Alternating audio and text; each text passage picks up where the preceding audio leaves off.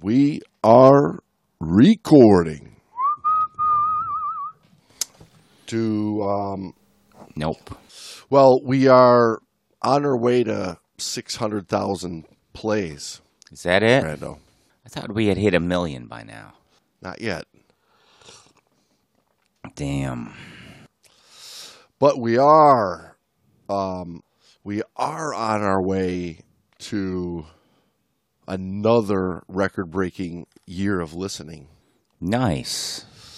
2017 was a short year because that's when we started, but 2018 blew that away.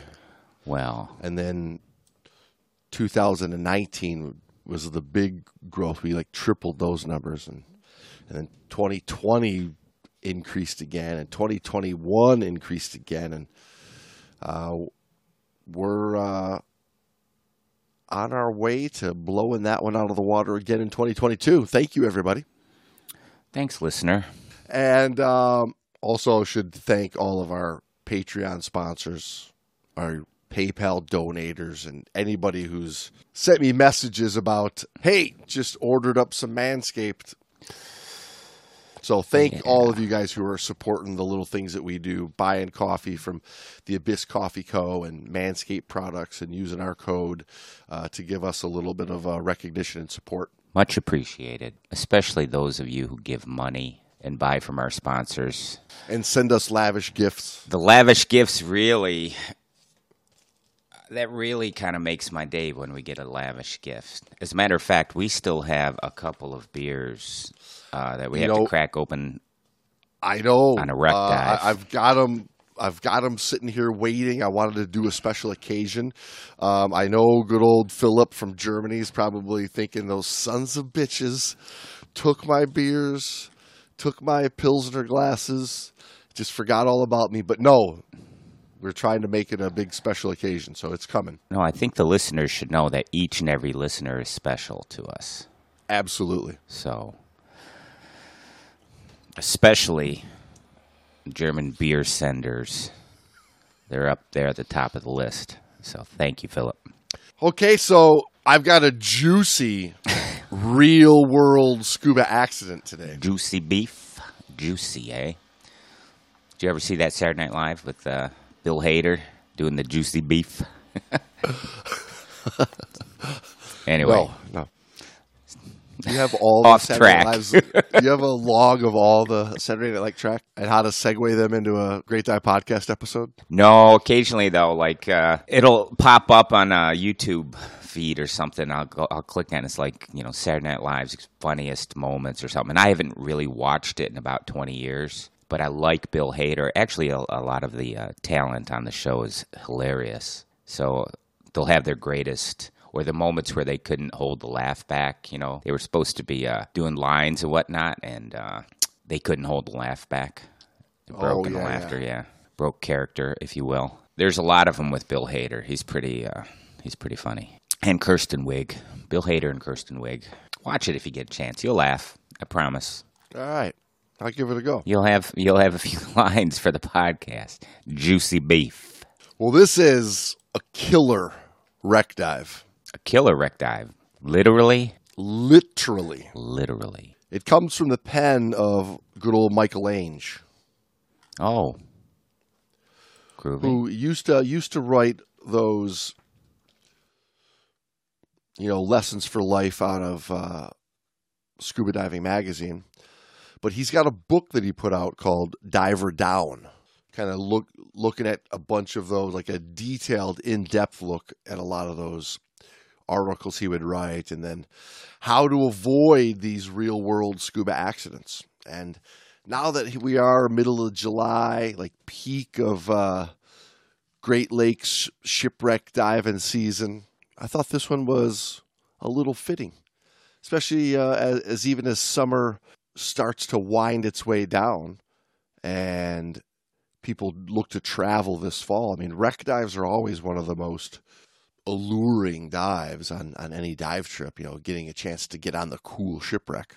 But as we know, there's a big difference between diving around a shipwreck and thinking that you're just going to explore the underbelly of an old ship especially with just typical recreational gear. Or training, right? Yeah, right.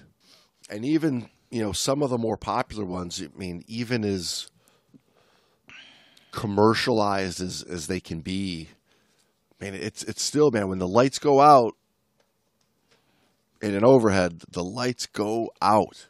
Literally. And that's where we're going this week, eh? That's where we're going. Groovy. So we got a couple of characters, Brando. Okay. Do we have to do voices? Gary and Julie. Gary and Julie. They're the divers that get into some trouble. Can I be Gary? You can be Gary. Gary's a big dude. He's a big dude. In my mind. And Julie's the love of his life. Dainty. And then we've got the tough and knight in shining armor dive master, John. Dive Master John is in the house. Running in to try to save the day. This is a tragic tale. It's not a good one. When you're inside of a shipwreck and you get lost and you're running low on gas and your no decompression limit, comes and goes and you're trapped, don't know how to get out, banging your head and tank into the overhead above you. That's when you'll want to be sure that you're manscaped down there. Right? Oh, yeah. That's when it's going to go through your brain. Damn, I hope my body looks nice and clean shaven down there. Right. You don't want to get to the surface, have the coroner come to examine your dead-ass body. Right. Find out that not only did you break virtually every rule that you were given in scuba class, plus on top of it, you're a hairy beast. Well, God forbid you have dirty underwear. Whoa. And dirty your underwear. Mom's going to frickin' roll over. It's the trifecta of don't do's. It's a trifecta. Well, at least we have control over one of those things because of the Great Dive Podcast. Yeah, don't forget to put in your code, TGDP, at checkout, people. Probably wasn't the best segue into a... well, we might as well go with it now. We've got to use it. We've got to do it. Maybe I'm a little too eager to insert the Manscaped plug. Well, you must have just been talking to Kevin, who just sent me a message yesterday saying, hey, man, I just ordered my Performance Package 4.0. Nice. Oh, Kev. Way to go, bud. Welcome to the his, club of the Clean Crotch Club. Yeah, welcome to the welcome to the Clean Crotch Club. C cubed, baby. Are you in the Great Dive Podcast Clean Crotch Club? Because if you are, you got some well-preserved crops. Your balls are not chafed, if you know what I mean. You have no erroneous ear and nose hairs. That's awesome feeling, too. The streamlining of your whole body as you move through this atmosphere, whether it's water or air, the difference is noticeable. You don't have any nicks in your sack. Well, you don't want that. Ain't nobody got time for that. Because you've been using that skin-safe lawnmower 4.0. Even if you want to get nice and close, that ceramic blade of that electric trimmer, I mean, you can... Here, let me show you. Here, watch. Look how close I can get this That's thing. Amazing. Gross, but amazing. See, look down here. Look at this spot down underneath this spot right here. Look how clean this is. It's like a baby's bottom down here. Dang. Hang on a minute. I'm going to give it a couple little spritzes of the old crop reviver here. Woo! Like a new man. All right, everybody, go over to manscaped.com. Put in code TGDP. Order your stuff today. Save 20%. And Brando, what else besides 20%? Free shipping. There you go, people. What the hell? Like I say, I don't know how they're making money. 20% off and free shipping. Maybe they're just trying to make the world a less hairy place. And fresher. A fresher, more revived place. Absolutely. A more refreshed, less hairy place. Gary was manscaped. Was he? Julie was womanscaped. Whoa. And both were relatively new divers. They're in their early 20s. They're college sweethearts, Brando. Damn. Oh, Gary. They had traveled to a popular tropical destination with a group during a break in their university schedule. And after enjoying a couple days of shallow water reef diving, Gary convinced Julie to sign up for a deep wreck dive, even though they both knew that the dive was technically beyond their experience level. Although Julie was nervous about the dive, Gary, with typical machismo, assured her that he would take care of her on the dive. I promise you, I will take care of you. I promise you, everything will be okay. And this is setting up the stage for what we would call a trust me dive, right? Absolutely. Whenever someone's going to take care of the other person, that's a trust me dive. Which is why you're supposed to start shallow, stay shallow, build up the comfort and experience, and then get the training and equipment that's commensurate with the level of dive that you're trying to do. And a lot of the instruction out there is setting you up for, following the leader of the dive master guidance, that leadership on a dive, like on these big group dives. So just getting in the water and going off on your own on a dive that's beyond your ability to, let alone get inside of an overhead, which is a whole new world of diving. Yeah, I would say the average recreational diver doesn't realize the hazards involved with going into an overhead, but going into a shipwreck overhead has its own unique problems and hazards. Right. I mean, obviously, a lot of the shipwrecks that we have in the Great Lakes that are within recreational limits of depth, the few that you can get inside are even a higher level of danger because it's so tight. You don't have the room. Compared to, right. You would think that, you're down in the Caribbean and you get one of these big giant wrecks that's not covered in, a mucky silt like something in the Great Lakes that's been there for 100 years. But the big giant ones that have multiple levels and twists and turns, that creates a whole different type of a problem. Yeah, not to mention being inside of a steel freighter, they're going to be upside down, capsized usually, or on their sides. Anyway, the orientation is off. Everything's a little different when it's upside down or sideways. Especially when you're uncomfortable and start getting panicky and nervous. When that anxiety hits, now what seems like a up is a down, and what seems like a left is a right. It can be really disorienting, especially when you're trying to rush to get out of someplace you shouldn't be in any longer. Yeah, and the other side of this is this is nothing new as far as knowing not to do this, because there's a long history of recreational divers venturing into shipwrecks, getting lost, stirring up the silty atmosphere inside the wreck, and not finding the way out. And, literally some folks are 2-3 feet from the exit and they die because they can't get out. They don't know where they're at. Right. Now, you can understand being in the Caribbean, right? You've got never 100 feet of visibility. The water's warm. Who wants that? Who wants that crazy crap? Right. You on a shipwreck dive, you should be cold. Throw me under the ice or in some dirty brown water. Conditions for the dive were ideal. The sea had a very slow, gentle swell. Visibility in the water exceeded 100 feet. The current, although frequently pronounced at this site, was nearly imperceptible. The water was 84 degrees. And the divers had planned a 25-minute bottom time. He says this is going to barely keep them within the planned no decompression limits, providing they didn't drop below the weather deck of the shipwreck. So meaning like they're in between that 130 foot mark. Right. Depending whether they're, down in the sand or up on the upper deck of the wreck, they're going to be in between 4 and 5 ATAs. So kind of skirting the limits of the recreational training. After they got to the dive site, Julie and Gary, along with the rest of the dive group, listened carefully to the captain's briefing.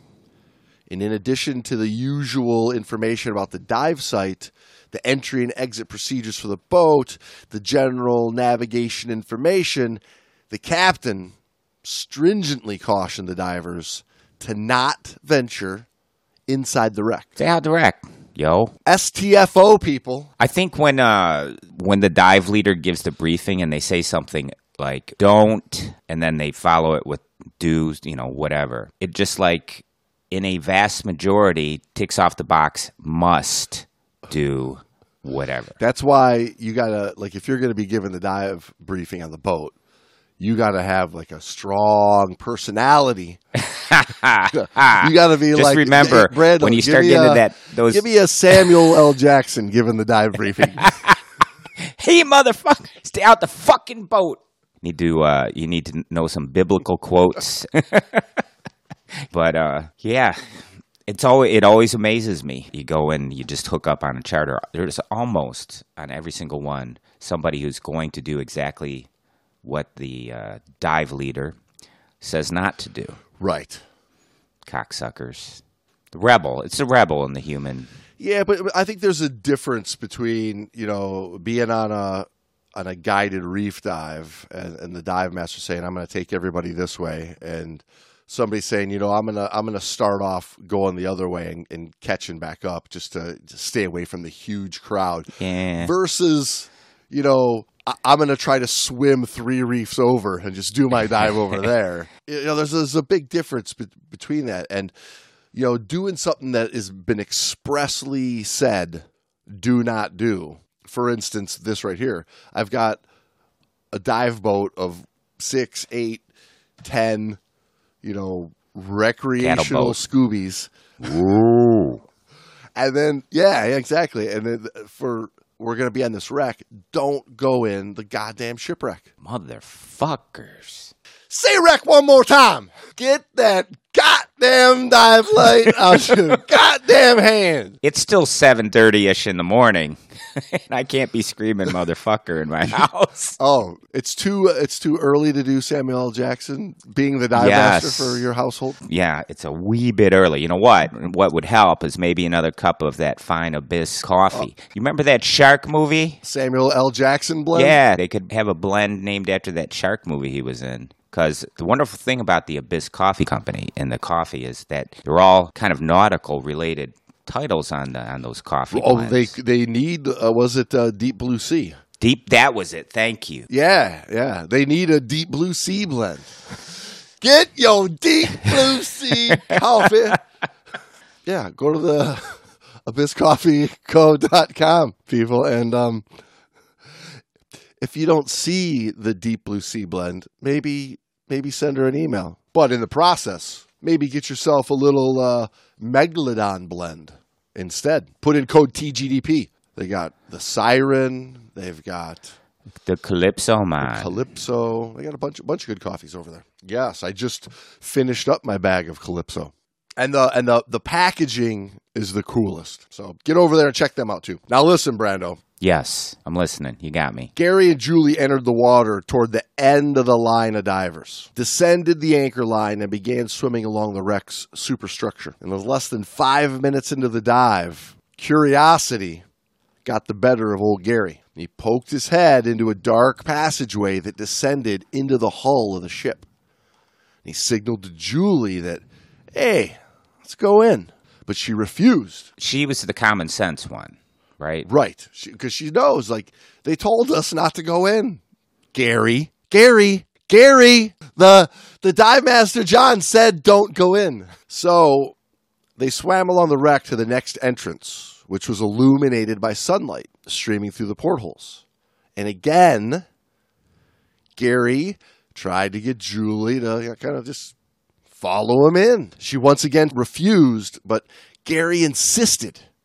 Finally, Julie gave in, thinking they would only swim a little way. Gary, of course, takes off swimming into this wreck. Gary's like, I'm just going to put the tip in. Just a little way. She resisted a little bit. Not yet. No, I'm not ready, Gary. I'm not ready. Damn it. Just a little bit. A little bit. No, Gary. Gary, no. I promise, just a little bit. Just stay up here. Well, and of course, once Gary got the tip in, he started going for it. Well, yeah. Well, once you're inside, you're like, This is cool. Let's go in further. Let's go check out over And here. of course, once Gary got the tip in, he went all the way in, if you know what I mean. Julie had to struggle to keep up with him. The divers made a couple of turns, descended a narrow ladder to the deck below, whereupon the interior of the wreck became pitch black. Gary and Julie turned around and attempted to swim back toward the light, but brown particles floating in the water obscured everything. And the divers eventually found the ladder and swam up to the room above, where they became separated. So they're separated. They're on different decks, quite possibly. And time-wise, I mean, this is supposed to be a 25-minute dive total. Yeah. Well, at that depth, too, I don't know what equipment they're using. I'm going to guess it's just a rental aluminum 80, and you're at 100 feet, which effectively doesn't give you very much gas. Yeah. I mean, you're two college sweethearts on vacations, spring breaking on a trip in their early 20s. Yeah, probably have just recreational, probably rental, your typical aluminum 80, which is barely a place for a 100-foot dive out in open water, let alone penetrating inside of a shipwreck. Right. You just don't have the gas to plan anything appropriately. Right. There's very little time you can spend there safely and keep a reserve for an emergency. Yeah.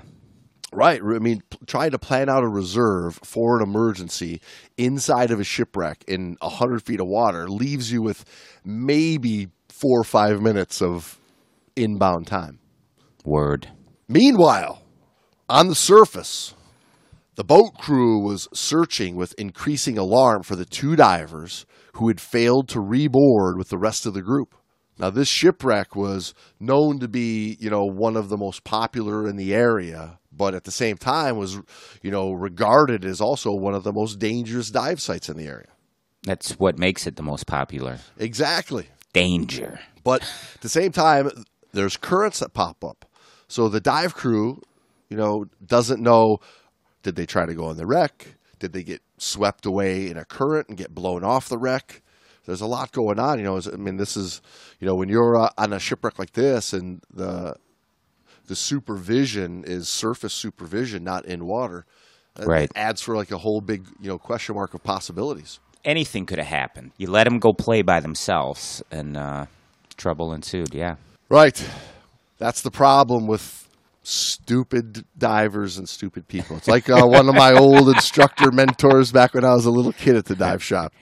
His famous line was, he'd shake his head and look at me, and he'd just go, "They just don't listen." They don't listen. Well, I think they assume that nothing can happen to them.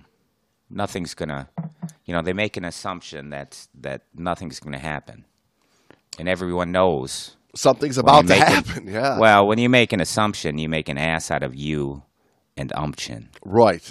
And isn't that the case of where like a lot of this is it's like, it could never happen to me. It's never going to happen to us. I mean, Right. Nobody ever thinks anything bad's going to happen to them. Otherwise, nobody would do the stupid shit that people always do. Right. Yeah. It'll never happen to me. So the dive master rapidly grabs a bunch of gear, throws it on, jumps in, drops down to see if he can find these two divers. Right. By this time, Gary's shitting his pants. All reason had escaped. So much for manscaping. Right. I mean, that negates any need for manscaping. Right. Like if you're gonna go through all the trouble to buy that lawnmower 4.0, get all trimmed up and clean, have yourself well presented to your college sweetheart Julie, and then you shit your pants. What's the point? What was the point of all the way that work? You could have just left yourself all hairy and jungly. Yeah, because nothing's happening in that area. Like all those listeners out there that don't want to get their Manscaped package with code TGDP to save 20% off and free shipping. If you do any diving that requires goddamn condom catheter, you need to get your own Manscaped Lawnmower 4.0. You'll appreciate it. Gary latched onto one of the portholes and seemed to be trying to will himself through the impossibly narrow opening. That only works in the movies. Right. You can't get your head through that porthole, let alone your whole body. Julie tried several times to signal him that they needed to move to survive. And in spite of the warm water, a chill spread through her body. Her gauge showed less than 500 psi, well into the red danger zone. She forced herself to think clearly, realizing that Gary was beyond help and there was nothing more she could do for him. Leaving him, she swam up another passageway, found it blocked, and swam back the way she had come. Gary was still there, locked in his death embrace with the unyielding porthole. But he seemed to be frantically calling to someone or something outside the wreck. Son of a bitch. Yeah, frightening spot to be, huh? Yeah. I don't know. Every time we have one of these stories, I kind of put myself in their shoes, being trapped in a place like that. It'd be tough. Right. Well, this is like where Michael was just saying that the thinking was gone, for old Gary. Like he's just panicking at that porthole. And in a way I can see it. It's the only thing his eyeballs have seen that even resemble escape and freedom is this one glimmer of light. Like everything else is a horrifying sight of just black and brown and confusion. This, although like he's never going to get through that porthole, the only thing he can think is this is the way out. John was an experienced dive master who had spent years crewing boats and diving these waters. As he searched the main deck of the wreck, his thoughts kept returning to the stories he'd heard about the divers it had supposedly claimed over the years. He had dismissed most of these as diving legend, but here he was, searching this very site, finding neither Julie nor Gary entangled in monofilament line or the strands of net hanging from the superstructure. He began to fear the worst. Moving from the deck, he dropped a few feet so he could see where the keel of the vessel touched the sand and began to circle its length, swimming first along the starboard side. Glancing at his gauges, he consciously slowed his breathing to a more normal rate. He understood the effects of anxiety and recognized that his air supply was dwindling far too rapidly for the depth of the dive and his activity level. Ignoring the side of the wreck, he searched the bottom as far away from the ship's structure as he could. He rounded the stern and began his trip back to the bow of the vessel, still seeing no sign of the divers. Suddenly, an odd noise eased into his consciousness. At first, he thought it was the grunting sound of a grouper or some other natural noise, but then it was accompanied by a frantic thumping.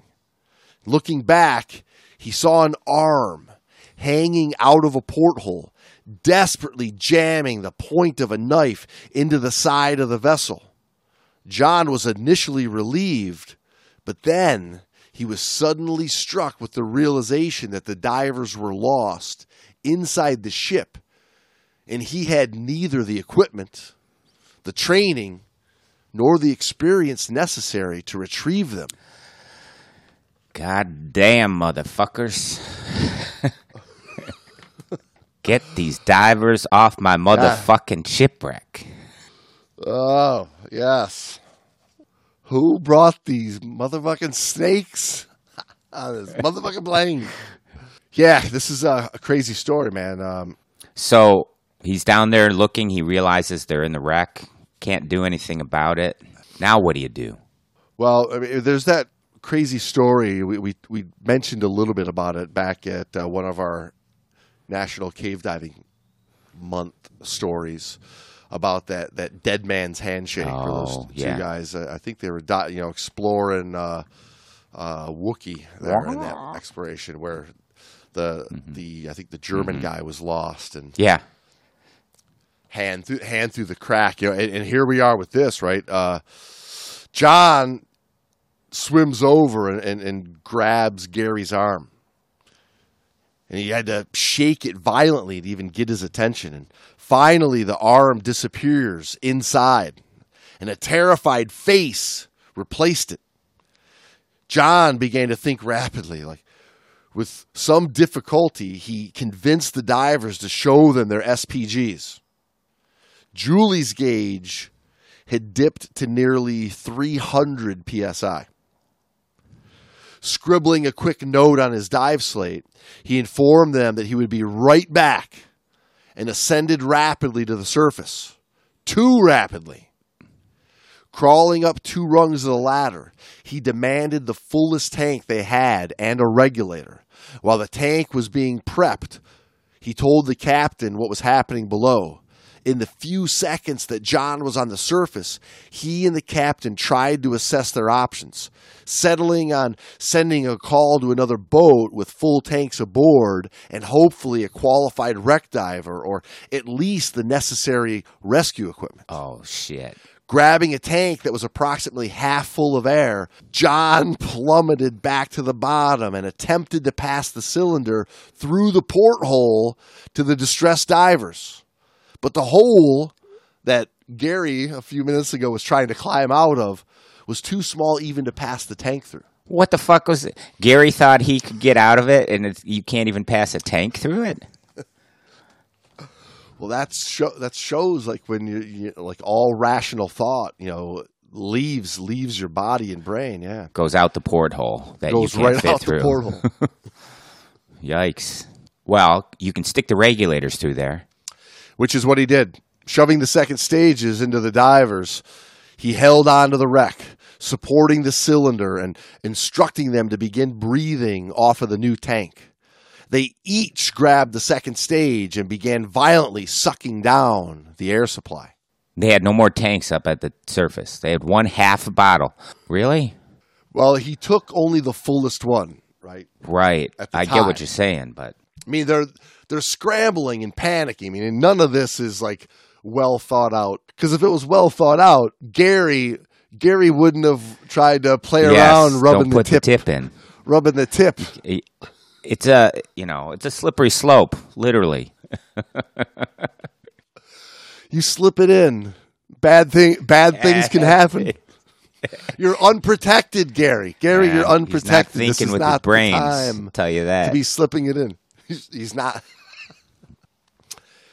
He had to try and calm them to make the air last, all the while recognizing that they were mere minutes from probable death. Realizing his own anxiety was again elevated, he shook his head to clear it, slowed his breathing, and reached for his slate again. He wrote, "Calm, breathe slow, I'm here to help." Some simple phrases, easy for the panicked divers to understand. He wedged the regulator first stage over the edge of the opening, took Gary's hand, and placed it on the first stage to hold the tank in place. So if he was really like Samuel L. Jackson, he would have wrote, "Let's all be like little Fonzies." How's Fonzie, Brando? How is Fonzie? We're going to be cool. He's cool. Everybody keep cool. So John passes off the bottle, right? And he notices himself is getting exceptionally low on air. And is there again, talking for a while, again, and he's just on the same aluminum 80 tank, most likely, right? So John surfaces again, and once again, too rapidly. Now the captain had already prepared another diver's BCD with a reasonably full tank.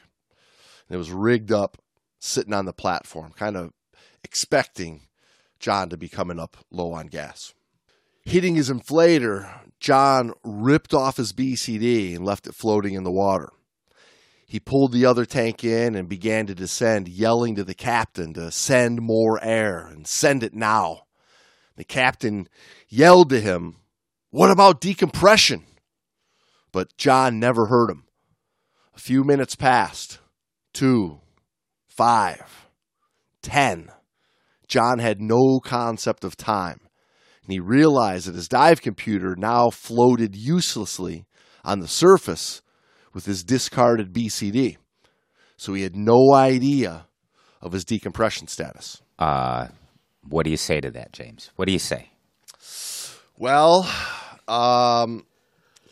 this is where I would thank, my training and my history of being comfortable with a depth gauge and a bottom timer to at least have some sort of a conceptualization of what I'm going to be obligated to, just based off of how deep I was and an overall bottom time, versus so many divers have no idea what that computer's going to tell them until they look at it. And sometimes they look at it and they're very happy because it says they have lots of time left. And sometimes they get spooked because it's already into deco mode and they go, "Oh my God, how'd that happen?" Well, they built it. Yeah, they brought on the deco mode. And I think that's a side effect too. And I don't know when was this story taking place? Did they say? And I just missed it. They don't date it. Okay. No. But I mean, you throw out the tables. We're not going to teach the tables anymore. And basically you teach new divers just to listen to their computers.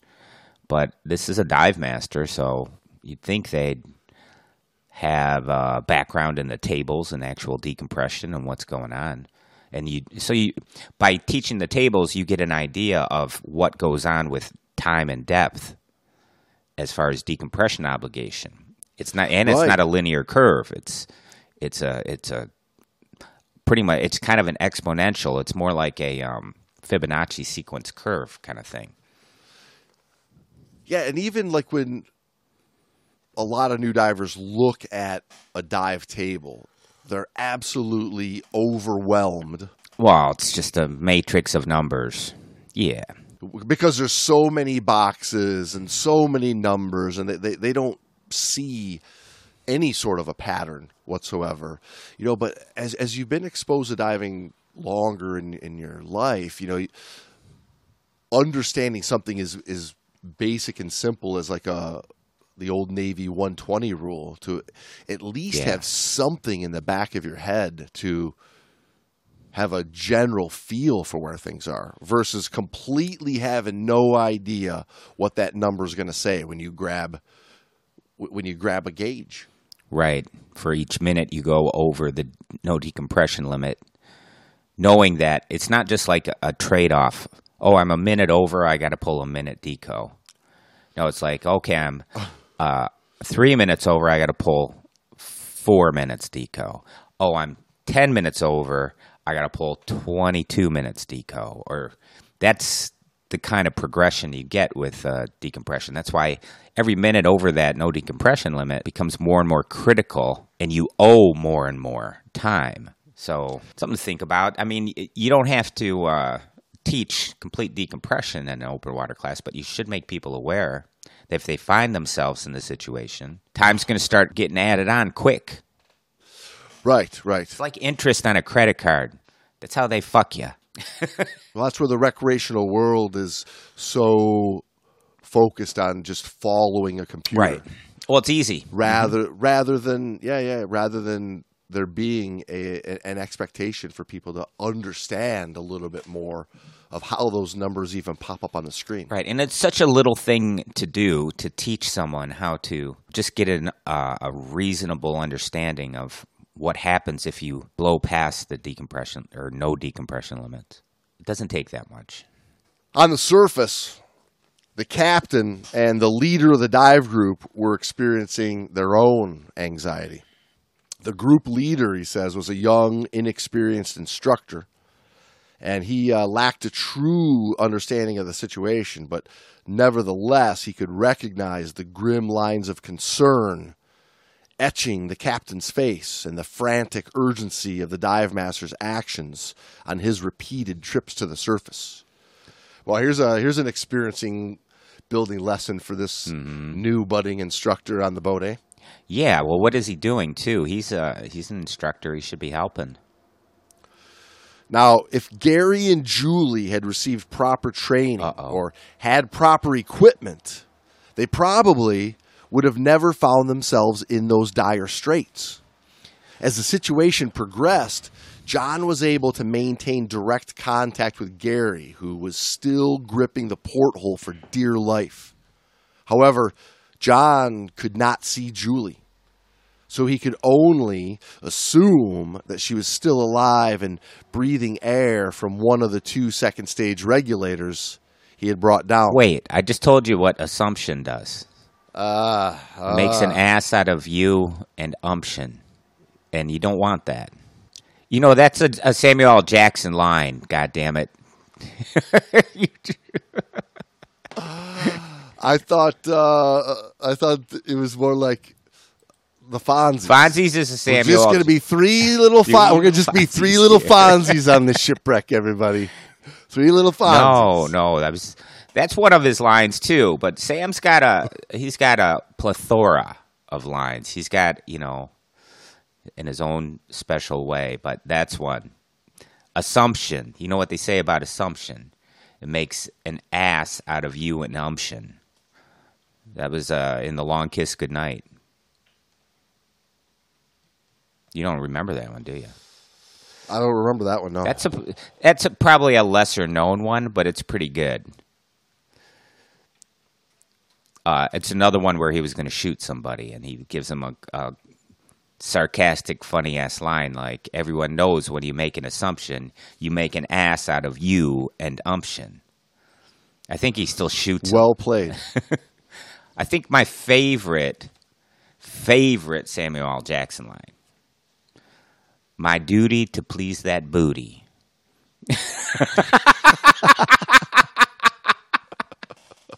Out of quite possibly one of the greatest movies ever, Shaft. You remember Shaft? Wow, that's probably what Gary was thinking when he tried to slip the tip. It was his duty to please that booty. With Julie, it was his duty to please that booty inside that shipwreck.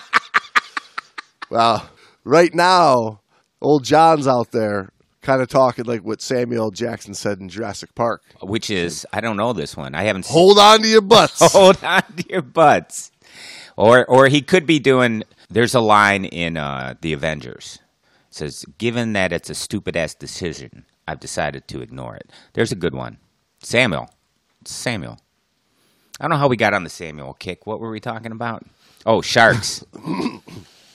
Sharks. How did we end up here, James? How did we end up here? It's probably something bad that I did. Have you ever tried doing a podcast with Brando?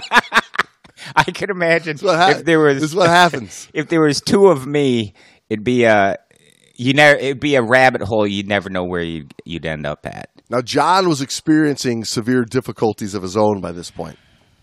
His rapid descent from the surface had left him with no time to don any exposure protection. And even the relatively warm 84-degree water was beginning to sap his body heat. He began to feel a severe chill that marks the onset of hypothermia. Though his computer was floating somewhere on the surface, he knew that at 100 feet plus, he would have a significant decompression issue. He was having serious doubts about whether he could stand the cold long enough to undergo decompression, even if he could figure out his profile and obtain the gas supply necessary to complete it. Right, which is like we enter a whole nother question here of like at this point, like what's more fatal in the upcoming minutes, finishing the decompression or hypothermia setting in? Both are bad. Both are going to be really bad, yeah. Inside the wreck, Gary appeared to be more relaxed, possibly owing to the cold or perhaps just knowing that help was on the way. John could still not see Julie through his very restricted view of the inside of the ship. Meanwhile, on the surface, the captain requested and obtained assistance from a nearby dive vessel. The vessel arrived and tied up alongside of the dive boat with full scuba tanks and a diver who was qualified but ill-equipped for penetration diving. Jim was a fairly experienced cave diver who had also had logged hundreds of dives on shipwrecks in a number of different environments. Scraping together what pieces of equipment he could find, he was modifying his shallow water reef dive plan to that of a penetration rescue. Another diver with local knowledge who could quickly locate several probable points of entry into the shipwreck below would accompany Jim to the bottom. That diver would then stand by to render assistance while Jim penetrated into the wreck, located the missing divers, and guided them back to safety. Well, that's something. It is something. It's a hard position to be in, trying to do a rescue of multiple divers, but you really don't have The equipment, the or equipment, the people, right? manpower.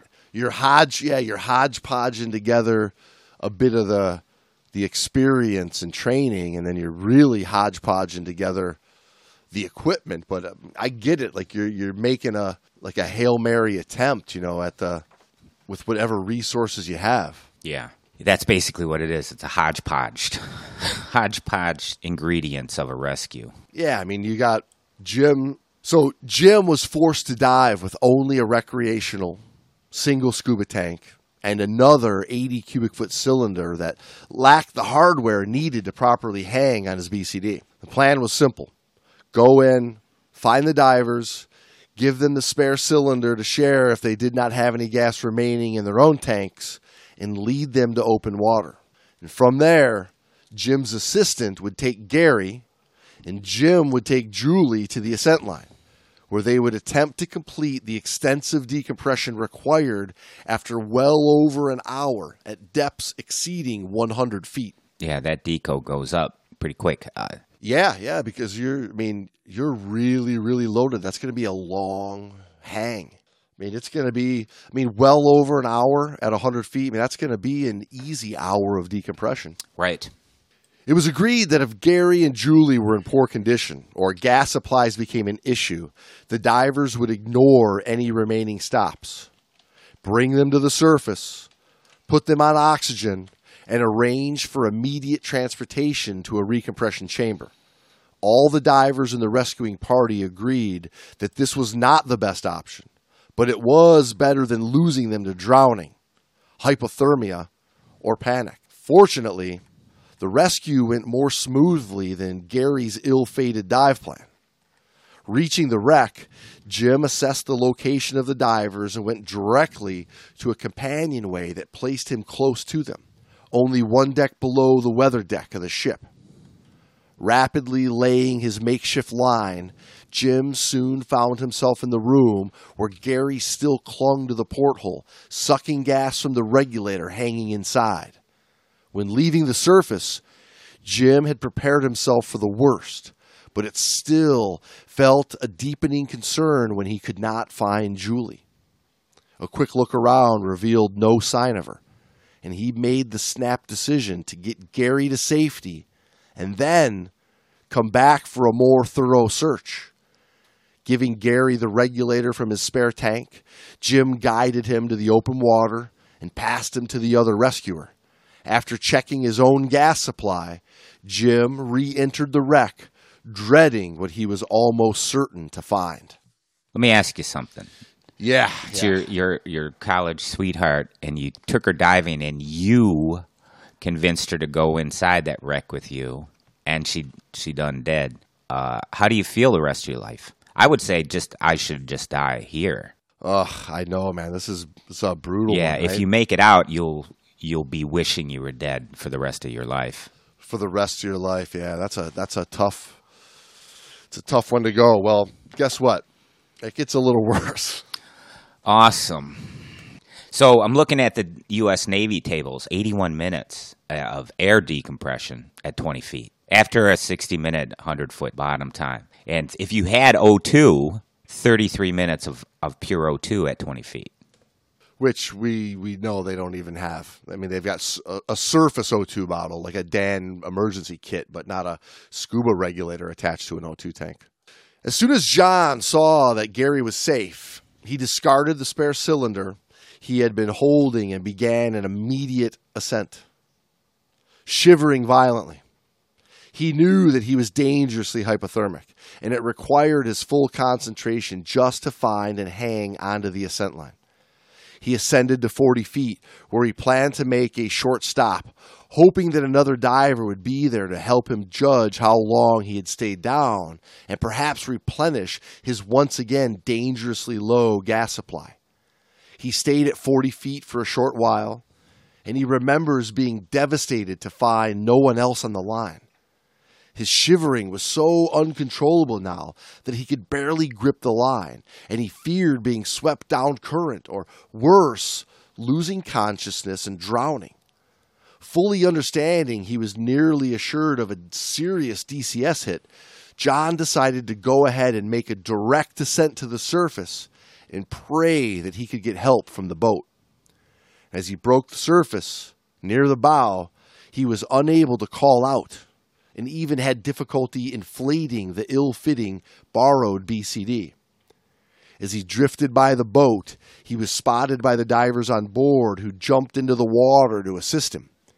Because he was unable to board the vessel on his own, the divers stripped his gear from him and assisted him back onto the deck.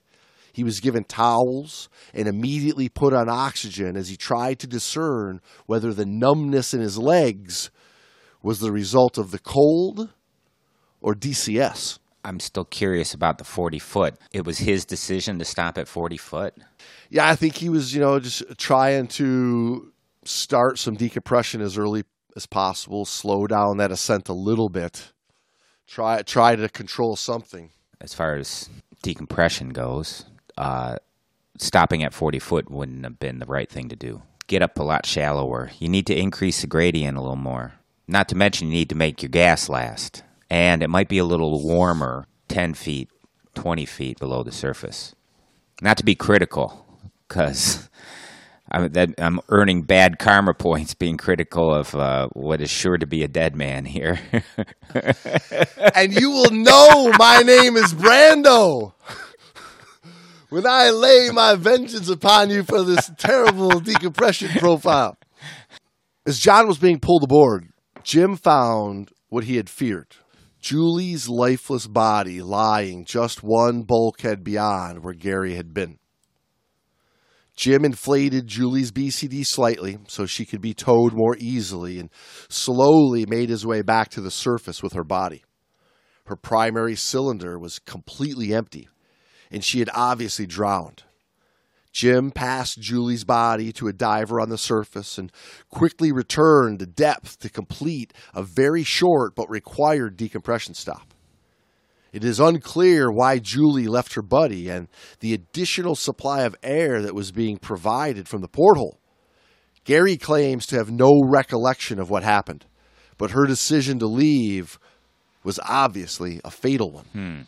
I don't know about old Gary there, yeah. There's no telling what could have happened. I mean, it's only speculation, and I'm sure you could make a hell of a Samuel L. Jackson movie about this, of what occurred inside this shipwreck, fighting over the 2 second stages on that bottle that's hanging. There's no telling what could have happened. It's a horrific thought. Well, you don't have to fight if there's two. I would say, let's not fight anymore. Why are you always fighting with me? Maybe that's what happened. They got in a little spat. You got me into this. I am through with you. They got a little lover's quarrel.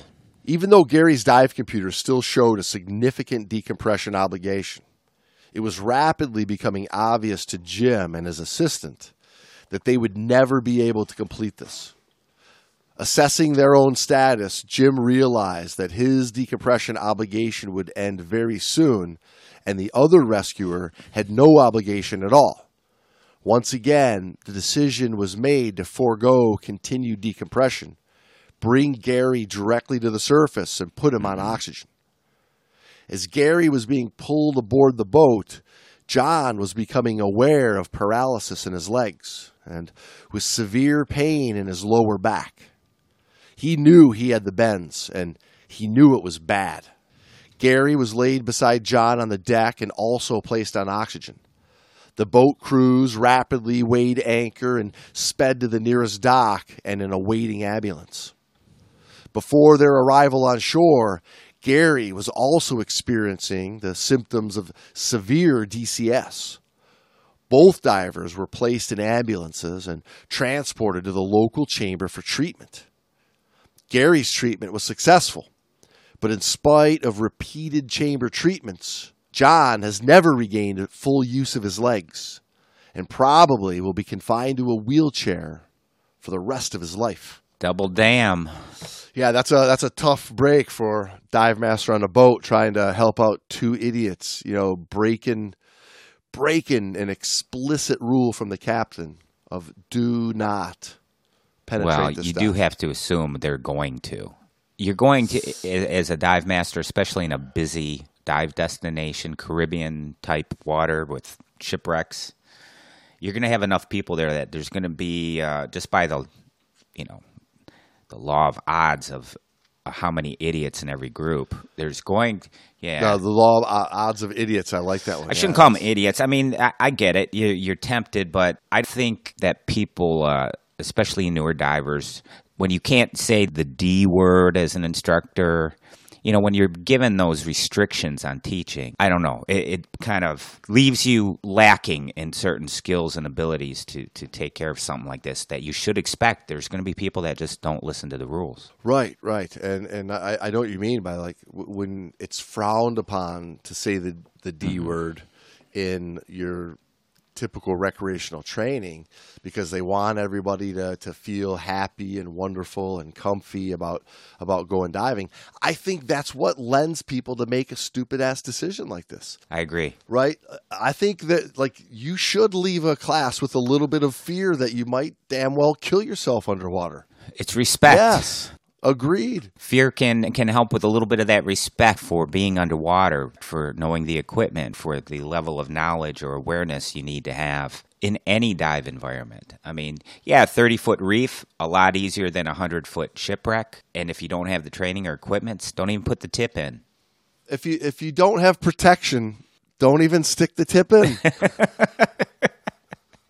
Yes. Basically, that's what proper training and equipment is. It's like a pill. It's like the pill, And if you're not Manscaped, you don't even want to, show off any part of the. Michael Ainge gives us a couple of strategies for survival. The first one, he says, obviously, never enter an overhead environment unless you're properly trained. I'd say my first one would be don't die. First strategy for survival, don't die. Yes. Michael gave us 4 strategies for survival. Never enter an overhead environment unless properly trained. He says the mystery and clear water of many shipwrecks and other overhead environments make these dives look enticing and deceptively easy. But the dangers lurking inside are many, and they are deadly. If this type of diving appeals to you, get properly trained.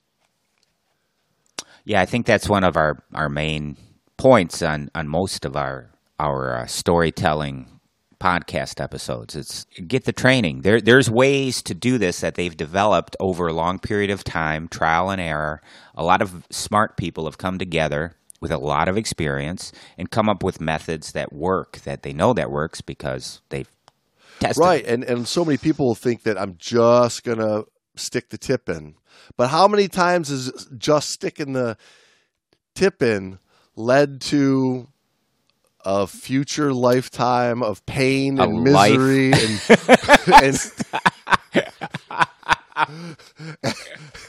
and a life not worth living. A life-changing event. It can become a life-changing event that you really weren't planning on. Right, just putting the tip in could be a life-changing, literally, event. This is the whole premise of not doing these trust me dives, right? Because if something happens to the one that's leading the way, like Gary in this case, right? And poor Julie's there with no interest of being in there in the first place. So she's already beyond her comfort zone.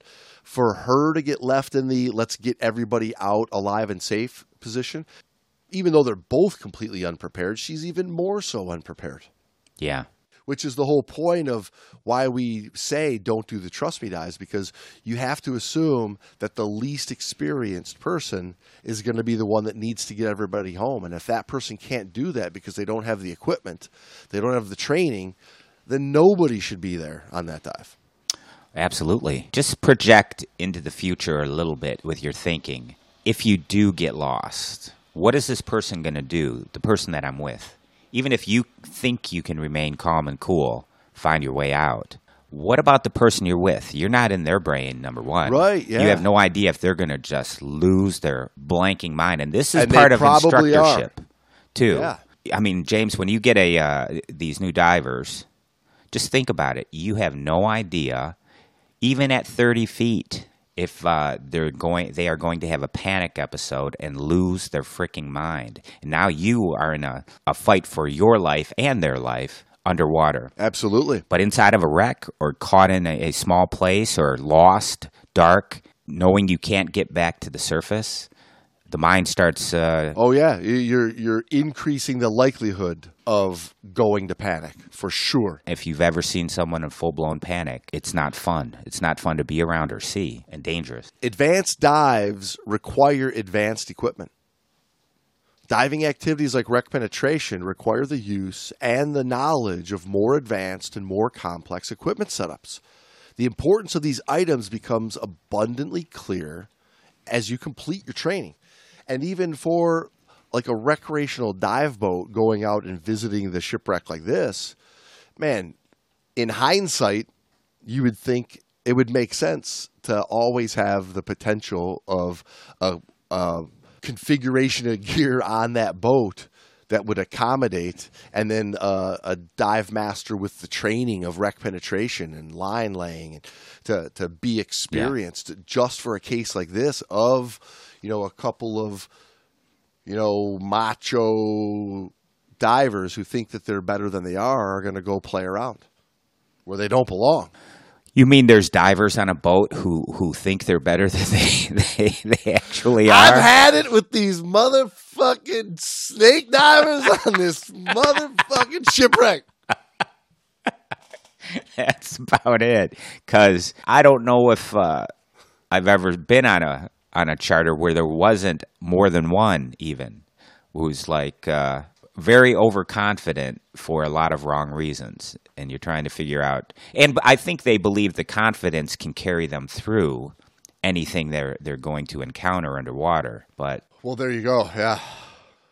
Which brings us to point 3. He says, never allow a dive buddy to pressure you into a situation for which you are inadequately trained or inadequately equipped, or that otherwise makes you uncomfortable.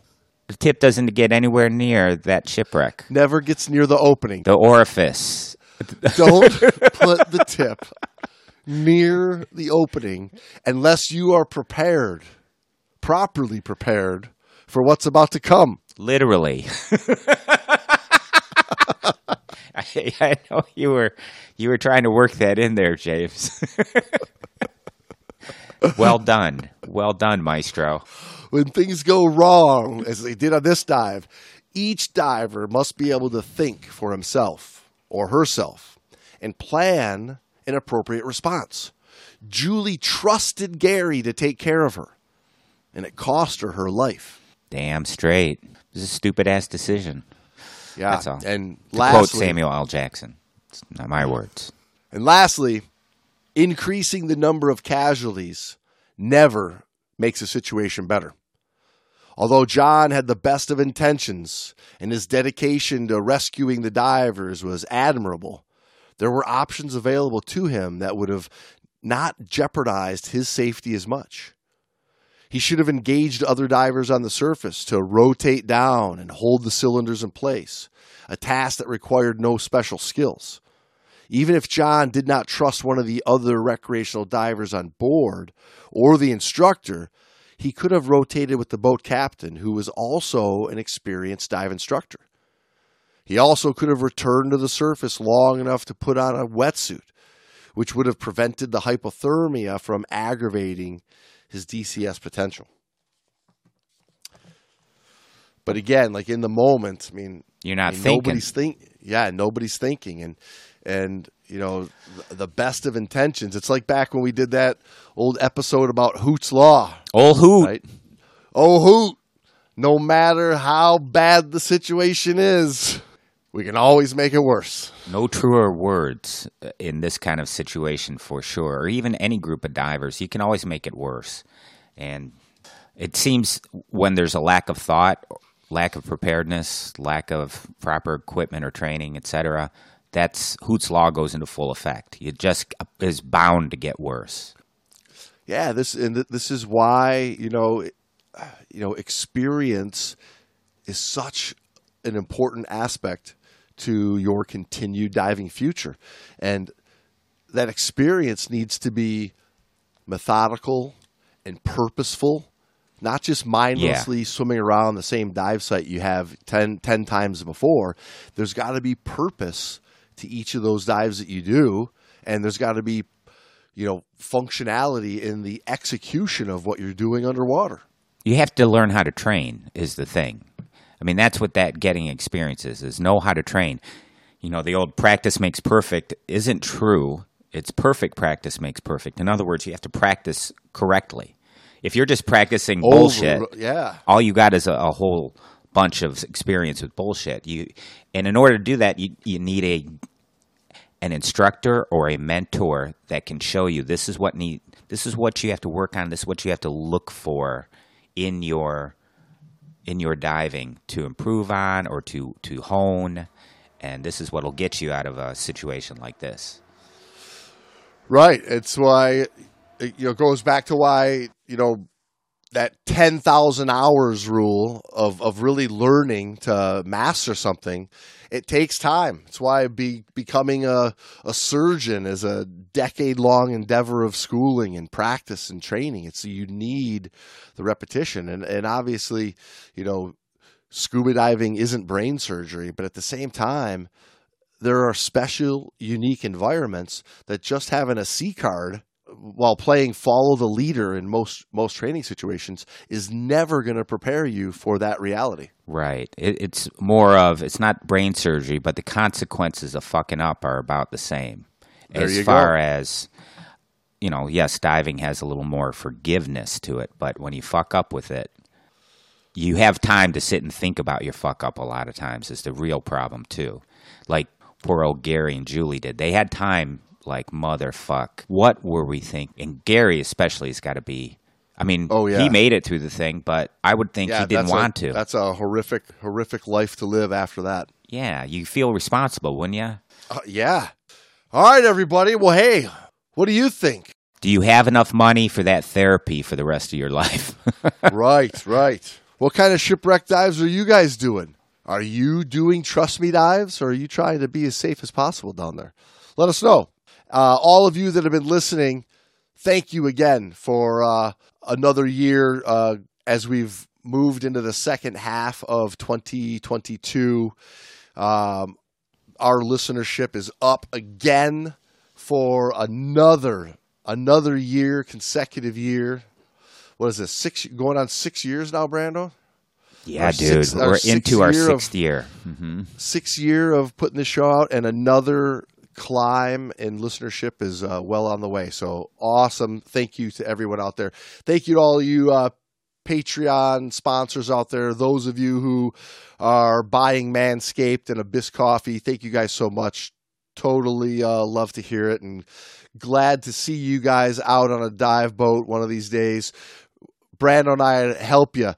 Glad to help you put on and take off that condom catheter if you're well manscaped. Whoa! And you've been Brando's gonna help. He's gonna bring his own special bottle of Crop Reviver post dive to freshen you up for that trip back on the boat. What are you volunteering us for, James? Is the podcast worth? Is fame worth that? Really? All right, should we sign some logbooks? Let's sign some motherfucking logbooks. Let's get these motherfucking logbooks off this motherfucking podcast. All right. Brando, the path of a righteous diver is beset on the sides by the inequities of the selfish and the tyranny of evil divers. Very good. Very good. We're all going to be like little Fonzies, motherfuckers. Yes. James, be like a little motherfucking Fonzie. And what's Fonzie like? He's cool, baby. He's cool, baby. All right, everybody. We'll see you next week. Same trust me dive. Same consequences. There you go, everybody. There you go. Learn some lessons.